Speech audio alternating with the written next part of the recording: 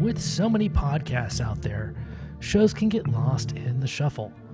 That's why we implore you to check out Too Many Captains.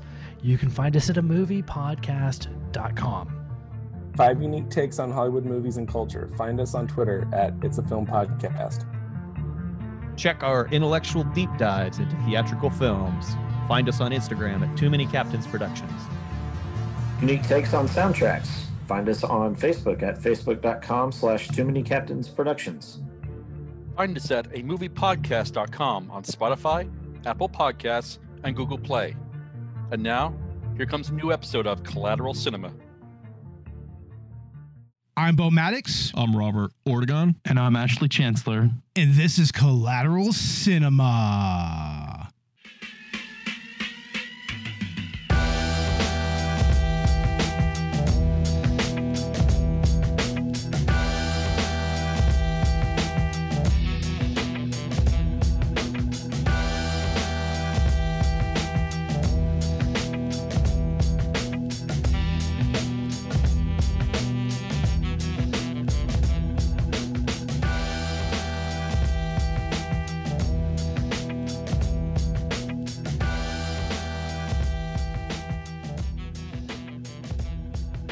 Welcome to Collateral Cinema, the only movie podcast that matters, where we focus on good movies, bad movies, and everything else in between in the world of cinema.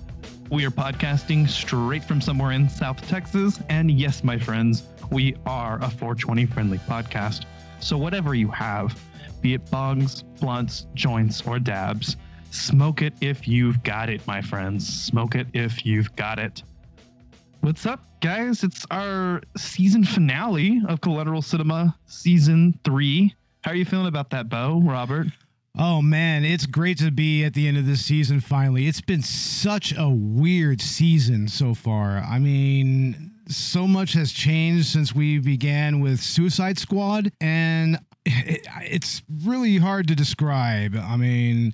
Probably one of the longest seasons we've ever had, right? Oh, man, it's such a long season. Like, let me tell you, it feels like it was ages ago. It was in another world that we started this season, right? Season 3? Damn. We're still in season 3? I know what you mean. I know. Right? I know what you mean, but at the same time, it feels like we were just doing season 2 not too long ago. Time is weird like that. Yeah. But you guys are right. I mean, it has been one of our longest seasons, and definitely it's been one of the oddest. I mean, coronavirus hit, the whole COVID-19 pandemic, and that affected even the way that we record, even now with us social distancing and, video conferencing this over Skype. Yeah. I mean, I guess I've kind of gotten the hang of it a little bit, but I mean, I would prefer for all of us to be in a studio, but we got to do what we got to do to be safe. So, It's the responsibility to each other, to all of you. And it's a responsibility to provide content for everyone, right? Because if you're quarantining, if you're staying at home, I mean, likely you've got to have something to do, something to listen to. So here you go. Exactly. And we're having fun. We're watching movies, we're playing video games, and we're chilling. Yeah, it's been a lot of fun. I mean, we've done a lot of really interesting movies so far, even a couple of movies that were released in the theaters, like Rise of Skywalker and also Sonic the Hedgehog. And before the season began, we did It Chapter 2, which was, at that point, a pretty new release, right? Yeah, that was. And we had a lot of fun with that. That was a collab with Collateral Gaming, being a video game adaptation of a movie on Sonic the Hedgehog. But It Chapter 2 was also a lot of fun. Whether we liked it or didn't, I think catching that right around the release time and talking about it as a preseason bonus was a lot of fun. And I think that we will do that before we start the next season as well. I would imagine we'll do another bonus episode of some kind. Let's recap. Of some kind. Yeah, let's recap. Yeah, we got to recap something. On our greatest moments. A recap. Yeah, a redux, if you will. There you go. Yeah. I think definitely that's on the books. Kind of define Collateral Cinema for what it is, More or less, yeah. Yeah, exactly. But today we've got something very special and near and dear to our hearts. Anybody that knows Collateral Cinemas and has been listening to us for a while is aware of our love for The Room and Tommy Wiseau, the whole fandom / subculture. We've talked about The Room. We've talked about The Disaster Artist. And today we're going to talk about Greg Sestero and Tommy Wiseau's newest venture, their reunion after 15 years. Best Friends Volume 1 and Volume 2. But I guess, it wouldn't be a Collateral Cinema podcast on this kind of a movie without discussing, once again, just what we really love about this whole fandom. Oh, man. I mean, I love the camaraderie in the community, especially online. I mean, we haven't ever really been to a screening so far. I don't know what the status of that's going to be, post-COVID. But, I mean, you can tell that fans of The Room, I mean, they know what it is. They know what Tommy is all about and what Greg is all about. And, I mean, there's a lot of passion there. And I really, really love and respect that. Yeah, there's no lukewarm fans. I mean, people who love The Room love it for just everything that it is. And it means a lot to us. It was one of our early episodes, or y'all, before I jumped on the podcast. I mean, it was you, Bo, and Robert. Y'all did the Room episode, which I was almost on. I was there. Yeah, but I remember a mishap happening with your brother, and you kind of had to be there. Dakota hit his head on a ceiling fan or something, and I had to go home. But we did the Room movie commentary together, and that was my entry into the podcast. That was the first episode that I ever was on, even though it wasn't like an actual episode. And that movie commentary is available to our Patreon subscribers, and it's an exclusive patron item. So go check that out if you haven't already. It's my debut, and we all had a lot of fun just talking about The Room, right? Oh, certainly. I mean, there's so much to talk about. I mean, I remember just having a blast doing that one. and we all just came to understand that if everyone loved each other, then the world would be a better place to live. Ha ha ha! What a story, Mark. But we also talked about The Disaster Artist. Dakota and I were both on that episode. And at some point, I want to do a movie commentary on that as well. But we had a blast doing that one too, right? Oh, yeah. I mean, it's a really decent telling of what happened behind the scenes. I've heard some people say, now that there's a few years of retrospection behind us, that, maybe it's not the best adaptation of the book, The Disaster Artist, but... Really? I've heard that. I'd like to listen to the audiobook. But I mean, yeah, there's a lot of elements of Tommy and Greg's story that had some darker undertones to it, and that's kind of what comes forward in this movie a little bit. It feels like that's kind of more of a focus here. Yeah, and even having not read the book and only seen the movie, I mean, James Franco and Dave Franco's portrayal of Tommy Wiseau and Greg Sestero was enough for me to kind of get a glimpse of what their friendship is like, and to see those parallels in this movie, which, my headcanon is this is kind of, an allegory for Tommy Wiseau's and Greg Sestero's friendship, although specifically they did admit that it was inspired by a road trip, right? Yeah, a road trip that is actually portrayed in The Disaster Artist, if you recall. I believe it was the one where they went to see the crash site where James Dean passed away. That's correct. Yeah. You're tearing me apart. Yeah, they even include that scene in The Disaster Artist where he actually sees that movie. Rebel Without a Cause. Yeah. But yeah, no, that road trip was particularly memorable, and it definitely came to mind when I saw the pair of them, or at least, in character, as Harvey Lewis and John Cortina.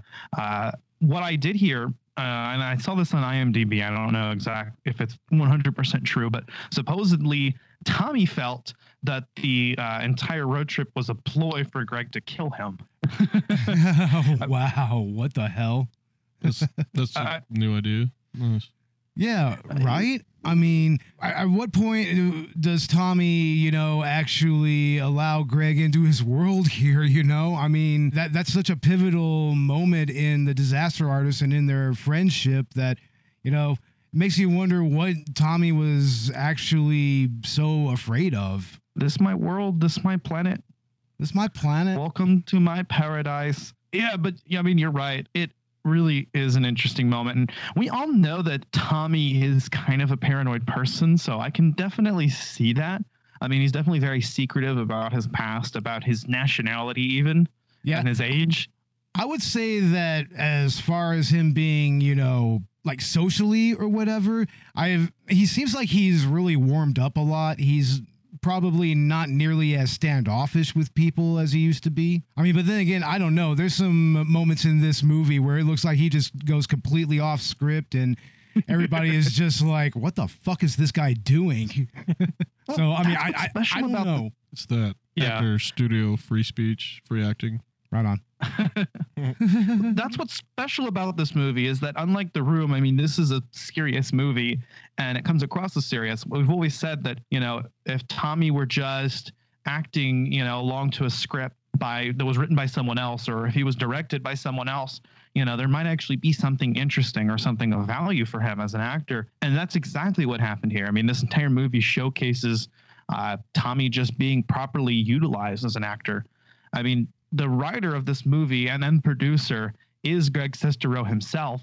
So, you know, knowing how to play his friend to his strengths really comes through.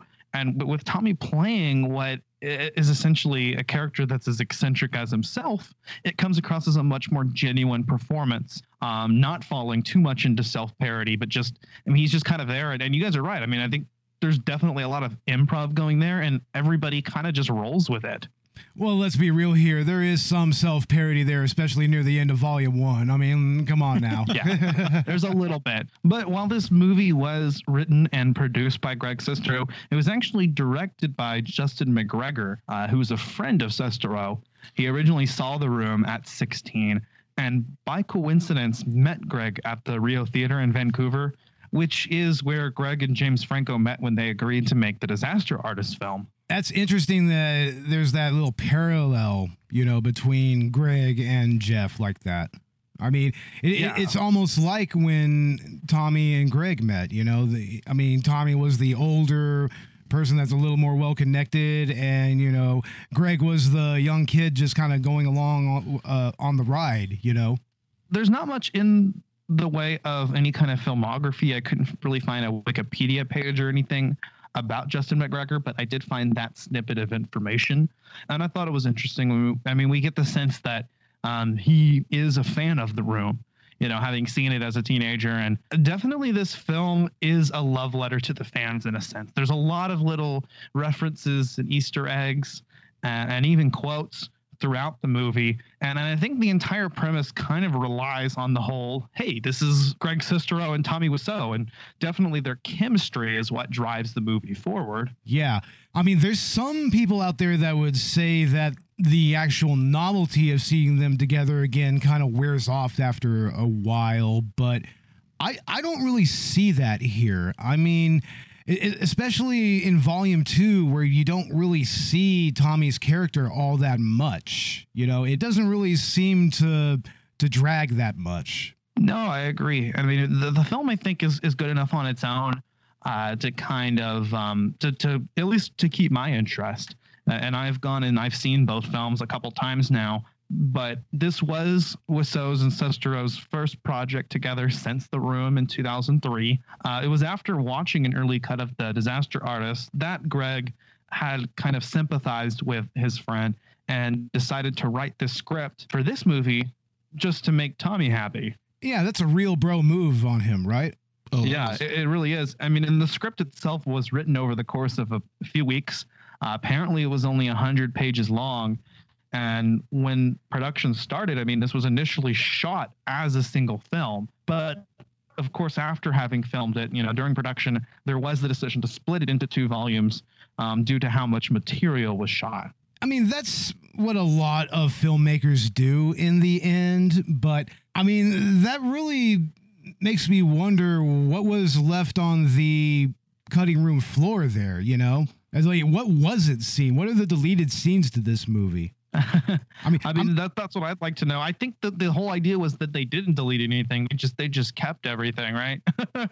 I'm sure that there's some scenes that they probably couldn't really keep in there for like, you know, for like continuity flow or whatever, or some other such reason. But it would be interesting to see what didn't make it into the movie. Because, I mean, there has to be at least a small percentage of the edited content that's, you know, just cutting room floor stuff. Yeah, I don't disagree with you. I think that, I mean, there probably has got to be some things that are left in. And for what it's worth, and I like these films, I'll put that out there, but I'm not sure if the length was necessary for it.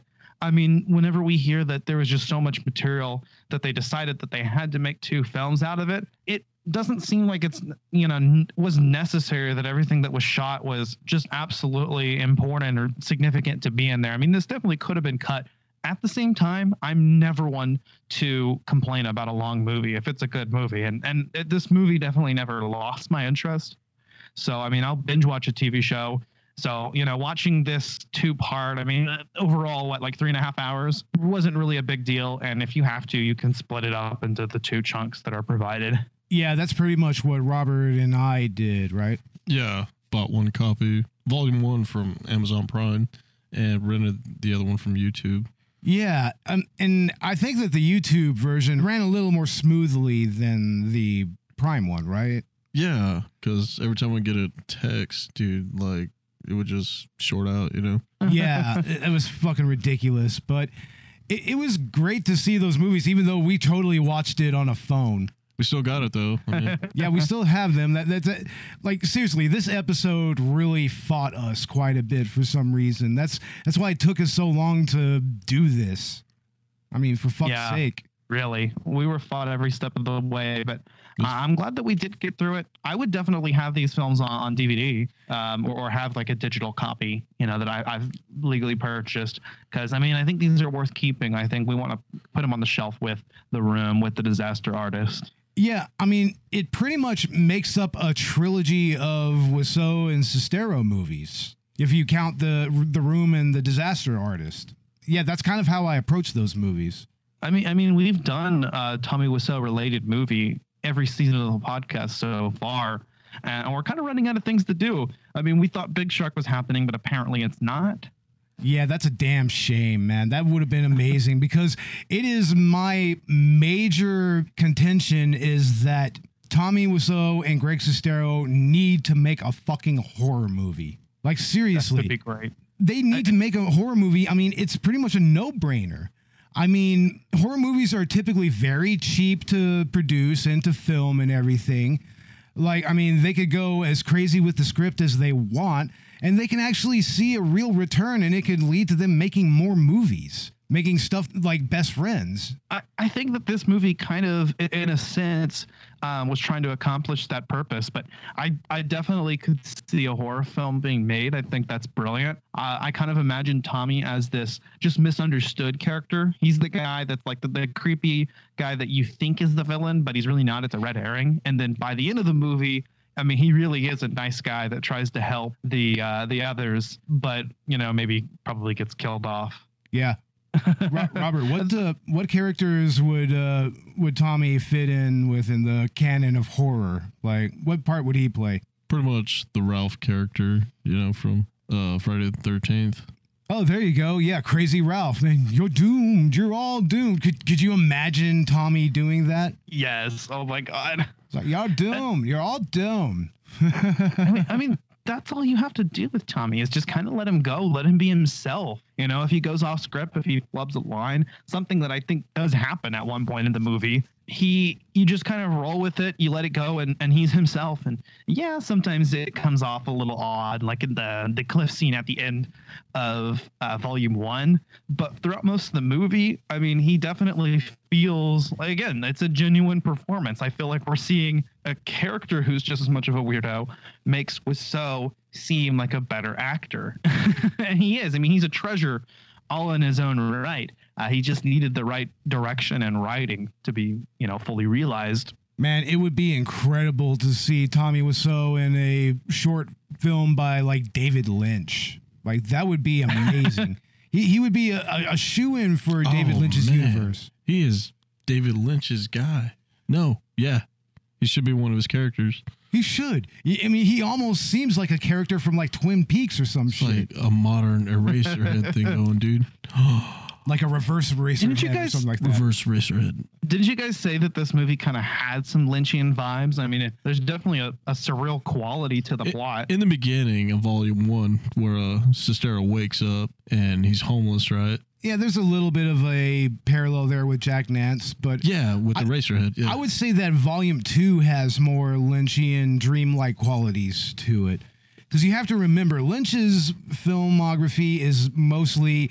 It's a trip through this weird dream world, just a constant dream world that's just kind of a continuum throughout all of his movies.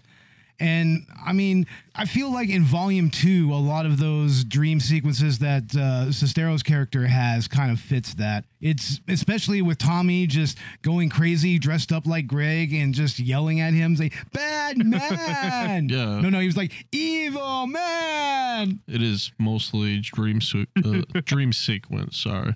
Yeah, it reminded me of Nicholas' reference from Only God Forgives and Drive. Yeah, it's like a few neon lights away from that, right? Yeah. A few red tones in the background and whatever. Especially Only God Forgives, because it's like random things happening. It's like the sword comes out of nowhere. Or you think that Gosling's character in Only God Forgives may have influenced Sestero's character here a little bit? Yeah, I think Sestero's kind of going for a Gosling-like thing, you know, where he's quiet and really doesn't have to say too much, you know, but still lead in mostly just expressing, you know, facial emotions. Yeah. And that's a lot of acting right there. Yeah, and Sestero actually kind of excels at that here. I mean, there's some moments where he can be a little, you know, wooden, but it's very few and far between in this movie, I feel. Yeah, he plays a much quieter role in this one, doesn't he? And I think that it actually kind of works to his benefit. He comes across with a much better performance here than in The Room, just with, you know, a different script and playing a less talkative, kind of mysterious character. But, you know, when we discuss differences from this and The Room, I mean, tonally, it's very different. I mean, here we have what is an actual, like, intentional black comedy, and also has a, you know, like a thriller element to it as well. Yeah, the thriller element is very pronounced here, especially in the second movie. You know, whenever we start getting to like Uncle Rick, which is, can we just fuck yeah, Uncle Rick? Yeah, can we have a total moment of appreciation for the actor's name is Rick Edwards, I believe, right? Or Rick Edwardson or something like that. Rick Edwards, and he plays Rick Stanton, and I mean, this guy is just the antithesis to Tommy Wiseau. He's like a more like charismatic version that, you know, he's just done everything, but he's also kind of, you know, he's just charming and he's just fucking awesome and you love him and he just says the most weirdest things. He's totally a foil to Tommy's character in every way, and I just love him. I think that every movie needs to have fucking Rick Edwards in it. Yeah, they need to feature this guy a lot more. And like I said, if we want to go back to the aforementioned need for Tommy and Greg to make a horror movie, Rick would be a shoe-in for that movie in some way. Like he could totally be the fucking actual villain in that movie. Or a deputy sheriff or a sheriff. Yeah, or an authority figure. Hard-ass sheriff, right? It's my town. Yeah, exactly. I agree. Yeah, I mean, what did you guys think overall about? I mean, let's talk more about Volume 1. Yeah. What were your thoughts on that, Robert? My thoughts on Volume 1 was a lot more like Breaking Bad, really, with the gold selling of the teeth. You know what I mean? The fencing, all that. You know, it reminded me of Bryan Cranston, Aaron Paul. You know? Yeah. Bryan Cranston does show up in The Disaster Artist. That was fun. Yeah, that's funny about that, right? And the spinoff to that, El Camino, the movie, go see that if you can. Certainly. You will like it. And I don't know, Volume 1, you know, a little bit different too. Yeah, it seems like Volume 1, I mean, it's really meant to kind of establish the friendship between Harvey and John. That's really what it is. It's really meant to establish that friendship and then build up to that betrayal at the end. Like the disasters, like the building of the friendship in the beginning. Yeah. Whereas in volume 2, like Tommy is more of like a force of nature in that particular movie. He's always in the background and he's visiting he's visiting John in dreams and everything. Yeah, that's definitely where volume 2 is a lot more surreal. But I did appreciate that there are these overarching themes of betrayal and friendship throughout both films. I like how volume 1 ends at this cliffhanger, or I mean, I guess it's actually a cliff faller. It's a literal cliffhanger if you really think about it. But it kind of had this abstract preview of volume 2, and that's where it was actually, I believe, it was revealed for the first time when the movie was screened at the Egyptian Theater that there was a volume 1 and a volume 2. It's right at the end after that kind of that abstract preview. You see volume 1 kind of has vibes of how It did that with It Chapter 1 at the very end, revealing that there would be a Chapter 2. Man, I really, really would like to know how people actually reacted to that first screening and then realizing like, holy fuck, there's a second movie. Yeah. Like I'm sure there were some people that were just like that. They were just like, oh fuck, there's a second part of this. And I'm sure there was some rumors like, yeah, part 2. Job, fuck yeah. Friendship, advice, and you give me nothing. But yeah, no, volume 1 ended off, in a very interesting way. It leads right into volume 2. I gotta say, I think volume 2 is my favorite out of the bunch, out of the two movies. I definitely think, it has a more surreal quality to it. I like the non-linear nature of the storyline with those constant flash forwards and the dream sequences. Because volume 1 ends and Tommy's dead, and you're like, what the fuck? What's Tommy getting, or Tommy's character Harvey? I mean, at this point, is there really any distinction? It really becomes a lot more disjointed in volume 2 when you really compare it to volume 1. Volume 1 seems to have more of a linear story to it. It seems to really have a point A and a point B, and that point B is announcing volume 2. But that's how volume 2 introduced or has Tommy featured in it, despite him, us believing him to be dead at the time. We have these flash forwards and we have these dream sequences that are peppered throughout the movie and then culminating in his, return as a shining knight in armor, I guess. Yeah, he becomes a hero, not villain. I'm hero. I am hero. I'm not villain. I'm hero, Greg. Hell yeah, man. But I did like a lot of the, the references to the Room throughout. I mean, we've got the throwing the basketball back and forth. We've got the football in there. We've got, I think, actual DVD copies of the Room in the movie, if I'm not mistaken. I never even noticed that. I didn't either, but I saw it on the internet, so it must be true, right? Yeah, of course. Of course. I really like that basketball scene, actually, because there's a lot of drone shots kind of going away and towards them playing basketball. That's really artistic. It's some decent cinematography there. And, I mean, I guess Tommy and Greg can kind of play, right? Yeah, they can. Yeah, they can play. I just want to see more movies from them, really, because we know they can make a movie, And next time, they need to play catch with a baseball and baseball gloves. That needs to be the next level. Yeah. Straight up. This is what Americans do, huh? They play football. They play basketball. They play baseball, Greg. Baseball, American pastime. This is what humans do. It's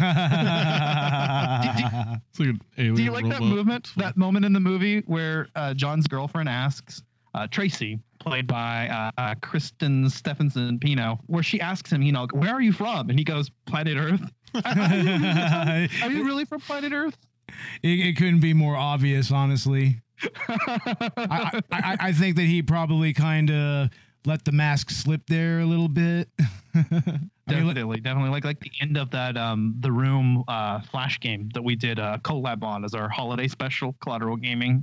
Oh, yeah. Listen to that one, everybody. But I also liked the unexpected. I mean, to me, it was unexpected because I saw John portraying Harvey throughout the movie. And I didn't expect him to have a good ending. I mean, there is kind of that sinister twist cliffhanger at the end, but of Volume 2, but it unexpectedly ends up well. I mean, he's kind of the character's oddly redeemed at the end, despite having betrayed his friend. And I think that's an interesting facet of Greg Sestero's character. Well, the way that I see that, if you take the movie as an allegory for Tommy and Greg's relationship throughout the rise of the popularity of The Room and The Disaster Artist and all of that, it's like that's kind of like the final little bit of success that they share with each other there.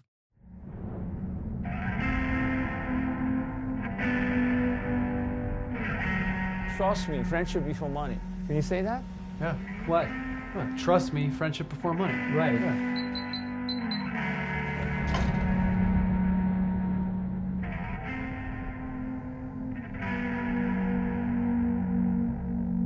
I have a good story for you. A familiar story. One guy meet another in a big city.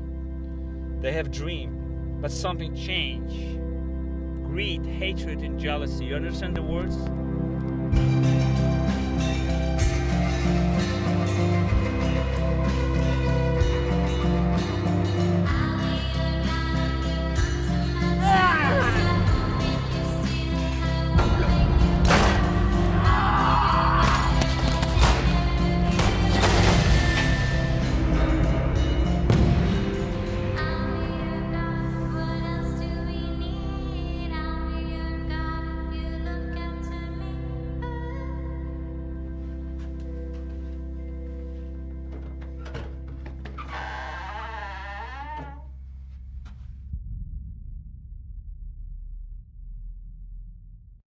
I mean, I don't know if it's entirely autobiographical, if that's what Tommy did for Greg or not, but I mean, I think that's what it's symbolic of. It's symbolic of them finally kind of getting that success and that vindication with The Room, especially with the release of The Disaster Artist. That's what I think as well. I mean, I definitely saw parallels with their relationship in real life, and that's why Greg Sestero and Tommy Wiseau as John and as Harvey just kind of play themselves. That way, in that way, the roles are kind of indistinguishable. It's at some point, you know, you might say Greg and mean John, or you might say John and mean Greg, because their chemistry on screen is like their chemistry off. Yeah. But I did think his acting was a lot better as compared to The Room, with him being quiet throughout most of it.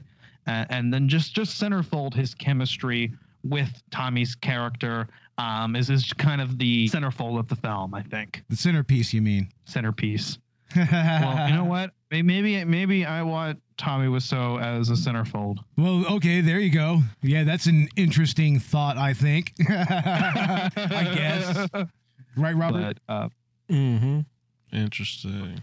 What did you guys think about Tommy's character, Harvey Lewis? Oh, man, it's such a weird kind of, what's the word? Idiosyncratic role, you know? I mean, there's so many layers to it, I think. I mean, but even so, it still just has that signature delivery that Tommy has. I mean, it's pure Tommy Wiseau, like cranked up to 11. Yeah, he's still himself the whole time. Totally. Damn.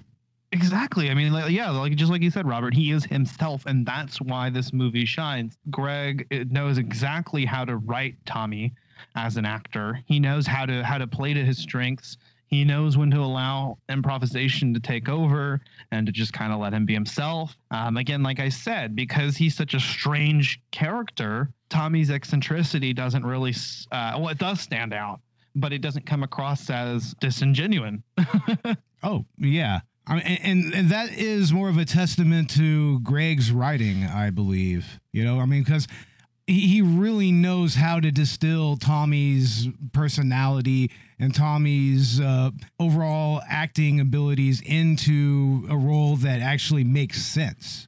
Right. And that's not to say that, you know, we're not hating on The Room. The Room is great for entirely different reasons that a movie is usually good for.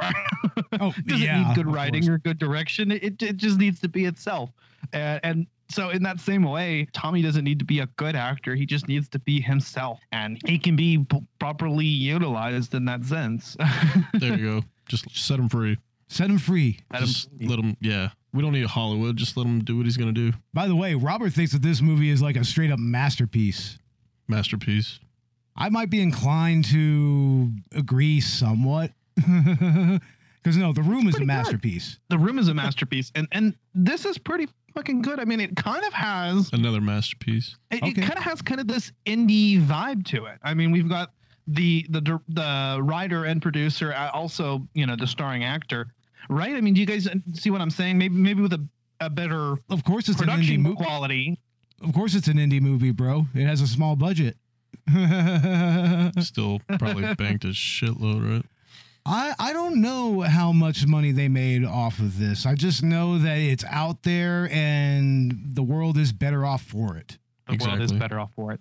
I think this movie very much is primarily appealing to fans of The Room, I will say. I don't know, if other people are really going to get as much out of it, because a lot of the movie does rely on that whole, hey, it's Greg and Tommy, and it relies on their chemistry and having understood, I think, their backgrounds and having an understanding of their relationship as depicted in The Disaster Artist definitely helps as well. And then just kind of like all those little references. But as a standalone movie, it's still interesting. Oh, all the way. I mean, especially if you watch both movies in one sitting. I mean, you will get something from watching this if you are a fan of The Room, or maybe you like the Tommy Wiseau or something like that. I mean, or you just like bad movies in general. I mean, and you're a fan of The Room. Not saying that this movie is necessarily bad. I mean, it's just very, very, very interesting and awesome in a weird way, But yeah, I mean, it's a genuinely good movie. I will say that.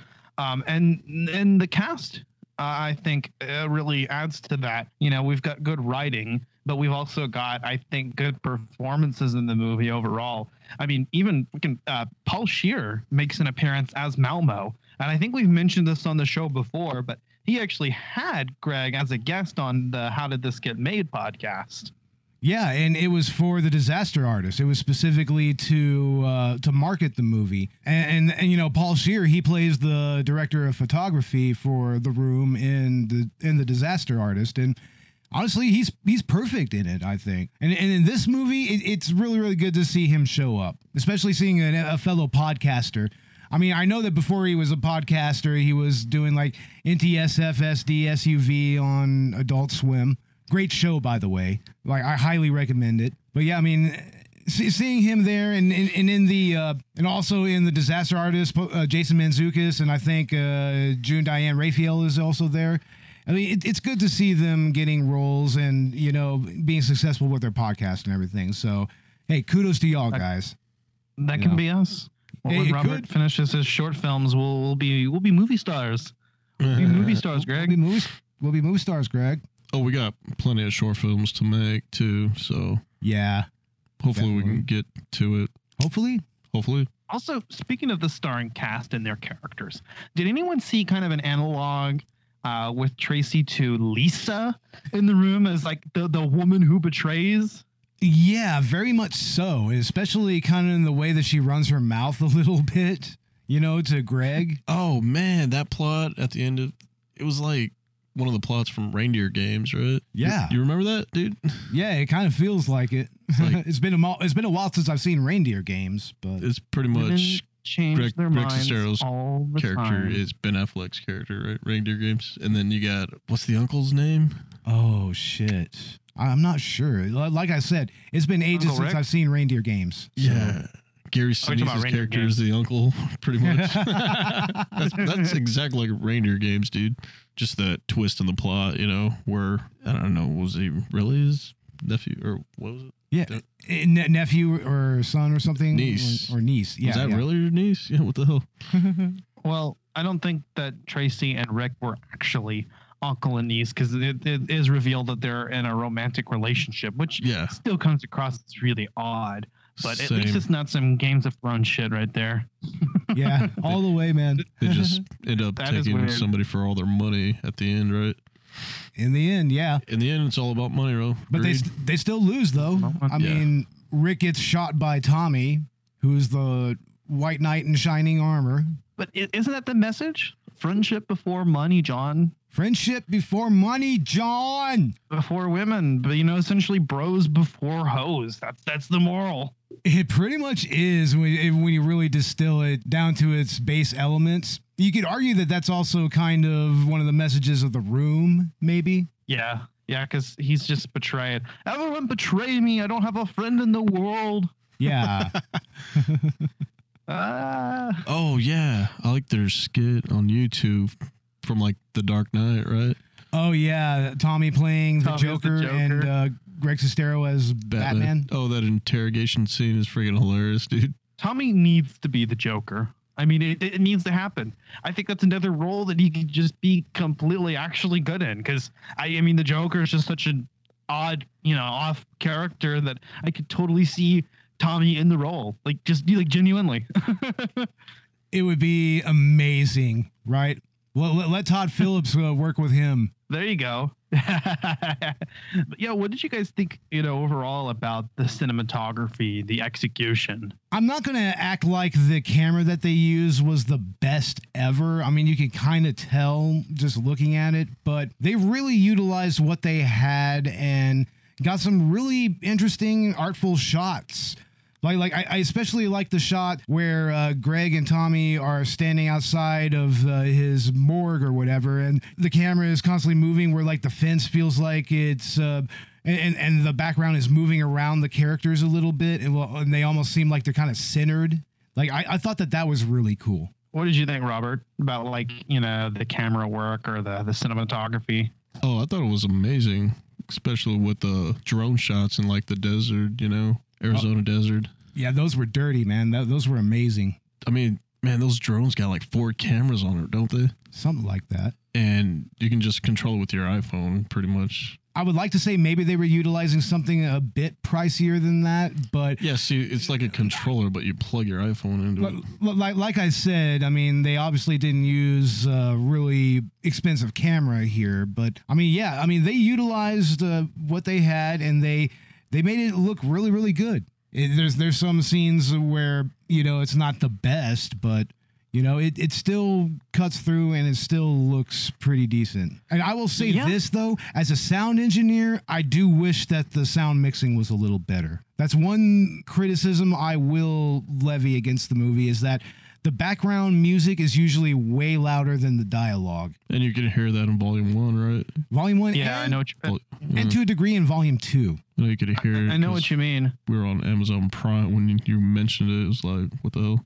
Yeah. I'll criticize here because most of the camera work I think is great. But the one thing that kind of trips me out is that there's this, there's no other way to describe it than what seems like a low frame effect, like in a video game. That's definitely done intentionally. It's used for dramatic effect during the cliff scene where, Tommy goes over the cliff, and it feels... It's very jarring, it just kind of comes out of nowhere. Yeah, it does. And it's just a little too much. And it's kind of like, I don't know, found footage as a genre. It's just, when you try too hard, it's a little overdone.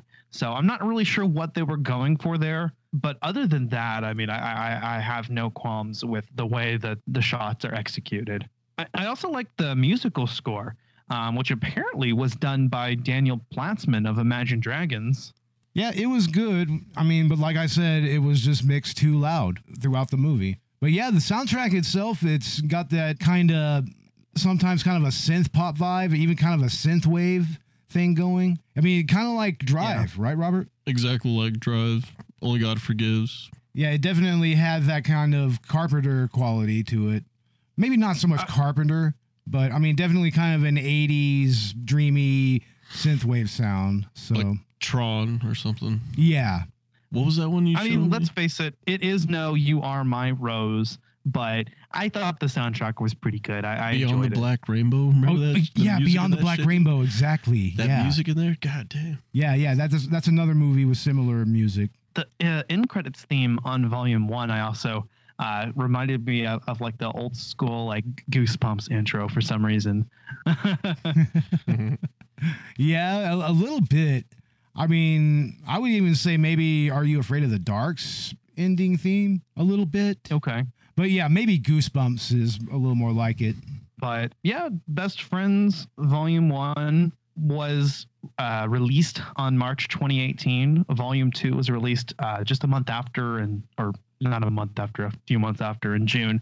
Originally was premiered at the Prince Charles Cinema in September of 2017.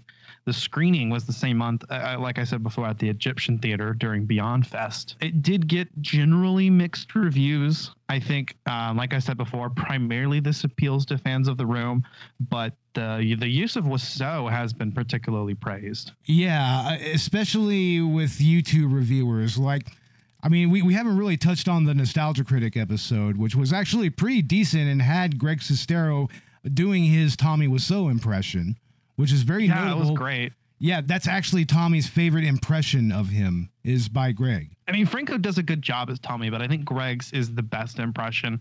But I did love the Nostalgia Critic review as well. I watched that in preparation for this podcast. And what's funny is I wasn't even aware it was Greg when I was watching it. I just saw someone who was doing a pretty good impression of Tommy Wiseau, who wasn't Tommy. And I was like, who is this guy? And then at the end, I'm like, oh, it was Greg. Okay. Yeah, it was Greg the whole time. And Rick shows up. Yeah, that's the best shit, honestly. Fucking Rick. Fuck yeah. Fucking Rick stand in. Hell yeah. Oh yeah, he also did a cameo on that episode as well, which was really cool. But yeah, Volume 1 currently has a 42% on Rotten Tomatoes. Volume 1 specifically received a few accolades. Won Most Buzzworthy Film at the Gasparilla International Film Festival in Tampa, 2018, and Best Cinematography at the Mayday Film Festival in Evansville, Indiana in 2018. I would say it's deserving of some accolades. I mean, it was definitely something that was really different and very unique. And maybe it has some appeal beyond Room fans, but it's mainly the Room and Disaster Artist fans that will get something out of this. I definitely agree. What do you think, Robert? Just overall. I think it should be nominated for Sundance. Probably a little late for that, but... Yeah, it's a little late now, but should have been. Yeah. Get that bitch into Cannes, damn it. Right? Oh, yeah. Yeah. I think it was worth something. There's definitely a lot of value here, and then there's some substance to it as well. And again, seeing Tommy in a role where he's actually properly utilized as an actor, seeing Greg give out a better performance, seeing their chemistry on screen 15 years later, still very present, very there. You can tell they're still friends in real life and have been. I guess we'll kind of wrap it up here, but what are y'all's final thoughts on Best Friends Volume 1 and Volume 2? We'll go ahead and start with Robert. I've already seen both of them twice already, so I don't mind going back and watching both of them again. I mean, it's like anything else I would binge off of Netflix, mostly the Breaking Bad series. And what else? I mean, God, it does have that Twin Peaks vibe, doesn't it?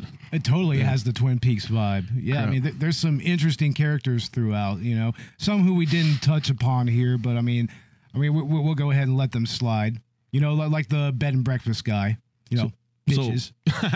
So overall, yeah, I would recommend binging Volume 1 and Volume 2 back and forth as much as you can to get sick of it. Yeah. And then when you get sick of it, go ahead and put on Disaster Artist again. Yeah.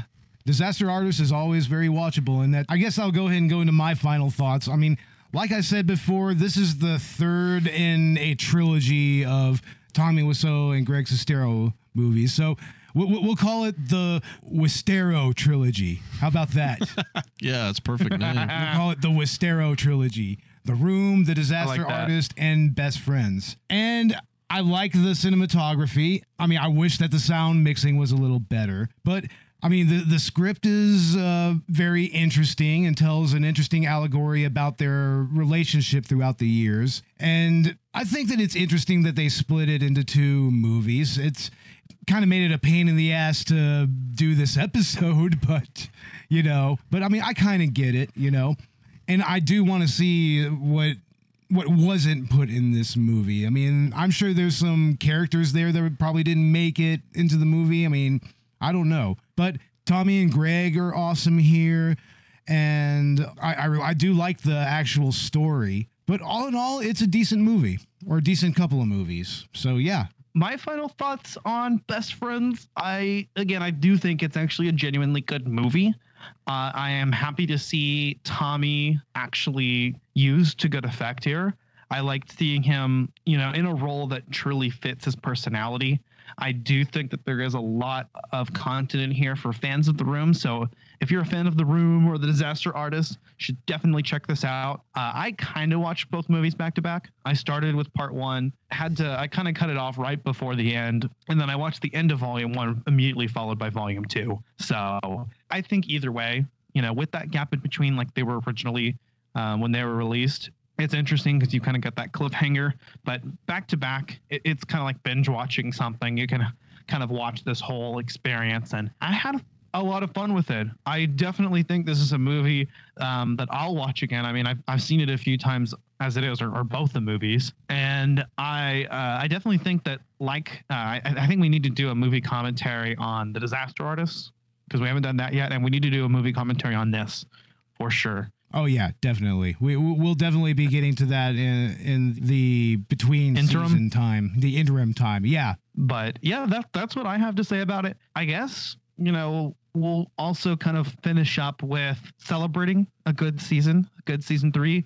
We'll talk a little bit more about season 4. What was y'all's favorite episode this season? Oh, it was Visitor Q for me because that's the episode that broke Dakota. Yeah, we is the episode that broke Dakota. Yeah, we kind of broke Dakota a little bit. Yeah. How about you, Robert?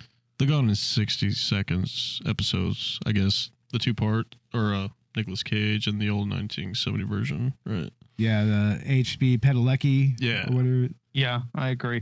I thought both of those were awesome in their own ways, in different ways, especially with Visitor Q. It's hard to say what was my favorite here. As an anime fan, I was super excited to talk about Akira. I loved being exposed to Perfect Blue, which is a thought provoker. My suggestions this season were Star Trek IV, The Voyage Home, The Shining, The Fifth Element, and this, Best Friends. And I enjoyed all of those movies this season as well. I liked our 420 special on Up in Smoke. Finally got into Cheech and Chong. I'm glad we finally tackled Joker. That's been a long time coming. Oh yeah, that was actually a way better movie than I thought it would be. Yeah, and we did the Buttercream Gang. The Buttercream Gang. Buttercreamers for life, right, Robert? Every day. Every day. Yeah, because it's all about having fun, right? Buttercreaming, not helping Widow Jenkins. Yeah, fuck the Widow Jenkins. Just let her sit there. Fuck the Widow Jenkins. Buttercreaming, it's not just about helping people or whatever. It's about having fun. It's about getting treats and getting shoelaces, going swimming. What a story, Robert. Yeah. Yeah, it's a great one. It's interesting to see how far we've come. I mean, at the beginning of the season, we opened up with David Ayer's Suicide Squad. He kind of had a collateral cinema civil war there. Yeah, that was contentious, I would say. To say the least. But what have we got to expect from season 4, Bo? Well, we'll go ahead and announce the first episode at least. I think the Halloween episode. The first episode is going to be one of Neil Breen's finest works, Fateful Findings. It's going to be incredible, guys. It's the beginning of a new era of bad movies for Collateral Cinema. Oh, boy. So you heard it here, folks. Our season premiere is going to be Neil Breen's Fateful Findings and what of our Halloween special? That's going to be Night of the Living Dead, both George Romero's version and Tom Savini's version. Right, Robert? Yeah. Exactly. Kind of like what we did with Gone in 60 Seconds this season, right? Yeah, exactly. 2 of them. You get 2 for 1, right? It's always good. I mean, we can't do the Halloween Kills episodes. Yeah, obviously. that was delayed, unfortunately. That was our original plan for the Halloween special, but maybe we'll do it next season. I definitely have a lot to look forward to, and season 4 of Collateral Cinema, I'm super excited about it. Also excited about Collateral Gaming. Plug my shit here a little bit, but we just did our episode on Spyro Reignited Trilogy. Something that we're going to be trying out next season that we did do with this particular video game is we split it up into 2 parts, which is something we're going to be doing. We're going to be recording monthly still, but releasing the episodes on a bi-weekly basis. So if you listen to Collateral Cinema and you also love video games, check out Collateral Gaming. We have some bonus round episodes coming out on I want to do a video game recommendations episode. I want to do upcoming. I have a friend who's going to talk about Metroid Prime Trilogy with me. Our next numbered episode will be Action 52, followed by our season finale on Assassin's Creed 4 Black Flag. That's right, the pirate one. The pirate one. Hell yeah. But you can find Collateral Gaming wherever you listen to Collateral Cinema. And I almost forgot one other thing that we had, we did new this season of Collateral Cinema was Bo and Robert, y'all started the Collateral Cinema Director's Cut, and that's been a hit. It sure has. I mean, we appreciate everyone who has listened to the Director's Cut. We might do one more episode after this before we take our break. And I mean, that's just our general, topical movie podcast. We do more reviews there than analysis and top 5 lists, series explorations and whatnot. And yeah, go listen to it. Check it out. Hell yeah. And I can say this without bias because I'm not a part of Director's Cut. That's Bo and Robert's spiel. Although I hope maybe at some point I might guest on one episode or so. I mean, yeah, certainly. But from an outsider's perspective, I think they're pretty good. I enjoy listening to those and I have a blast with those. And I'm excited to see where y'all take that in season 4. We've kind of developed our analog to that on Collateral Gaming called Bonus Round, which I'm trying to catch up on. We're kind of behind on those. But yeah, Collateral Cinema. Where can we find Collateral Cinema, Bo? Facebook, Twitter, Instagram, Patreon. Our tier start at $1. And also we are on Chill Lover Radio. We're on Apple Podcast, Spotify, iHeartRadio, YouTube, Google Play, I believe, and wherever else you get your podcasts. We're pretty much everywhere. Pandora's in the works. We're working on getting on Pandora. Pandora's in the works, and also give us a 5-star review on Apple Podcast and on Podchaser. Yeah, and leave us some feedback. Hit us up in the DMs. Contact us directly. We all have our own social media profiles as well. So you feel free to add me on Facebook or Twitter or Instagram. And we're pretty active on all of the social media channels on our podcast channel. Once again, I do want to thank all of our fans, our listeners, our fellow podcasters for supporting us. We've definitely had a very successful season of Collateral Cinema this year, and it's in no small part thanks to y'all. So please and thank you. I mean, just thank you so much for listening, for leaving your thoughts, and for being a part of this whole venture. We couldn't do it without you. Seriously, we love you all, and we appreciate you all. And next season will be the best season of Collateral Cinema ever, I think. In spite of everything going on in the world, it's going to be badass. And y'all stay safe. I mean, we've got a pandemic going on right now. Please stay at home as much as you can. Obviously, we've got to work. We've got other shit to do. But if you do go out, wear a mask.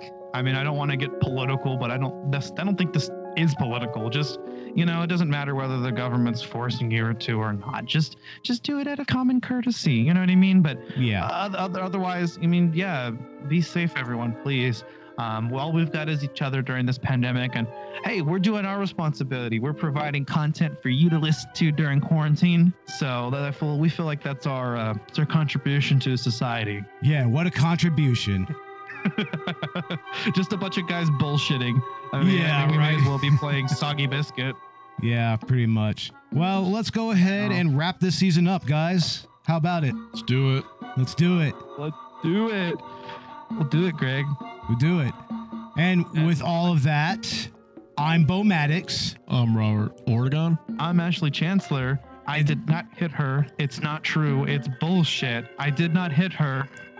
I did not. I did not. Well, bye, audience. Bye, audience. See you in season 4, October. Bye. Out. Outie.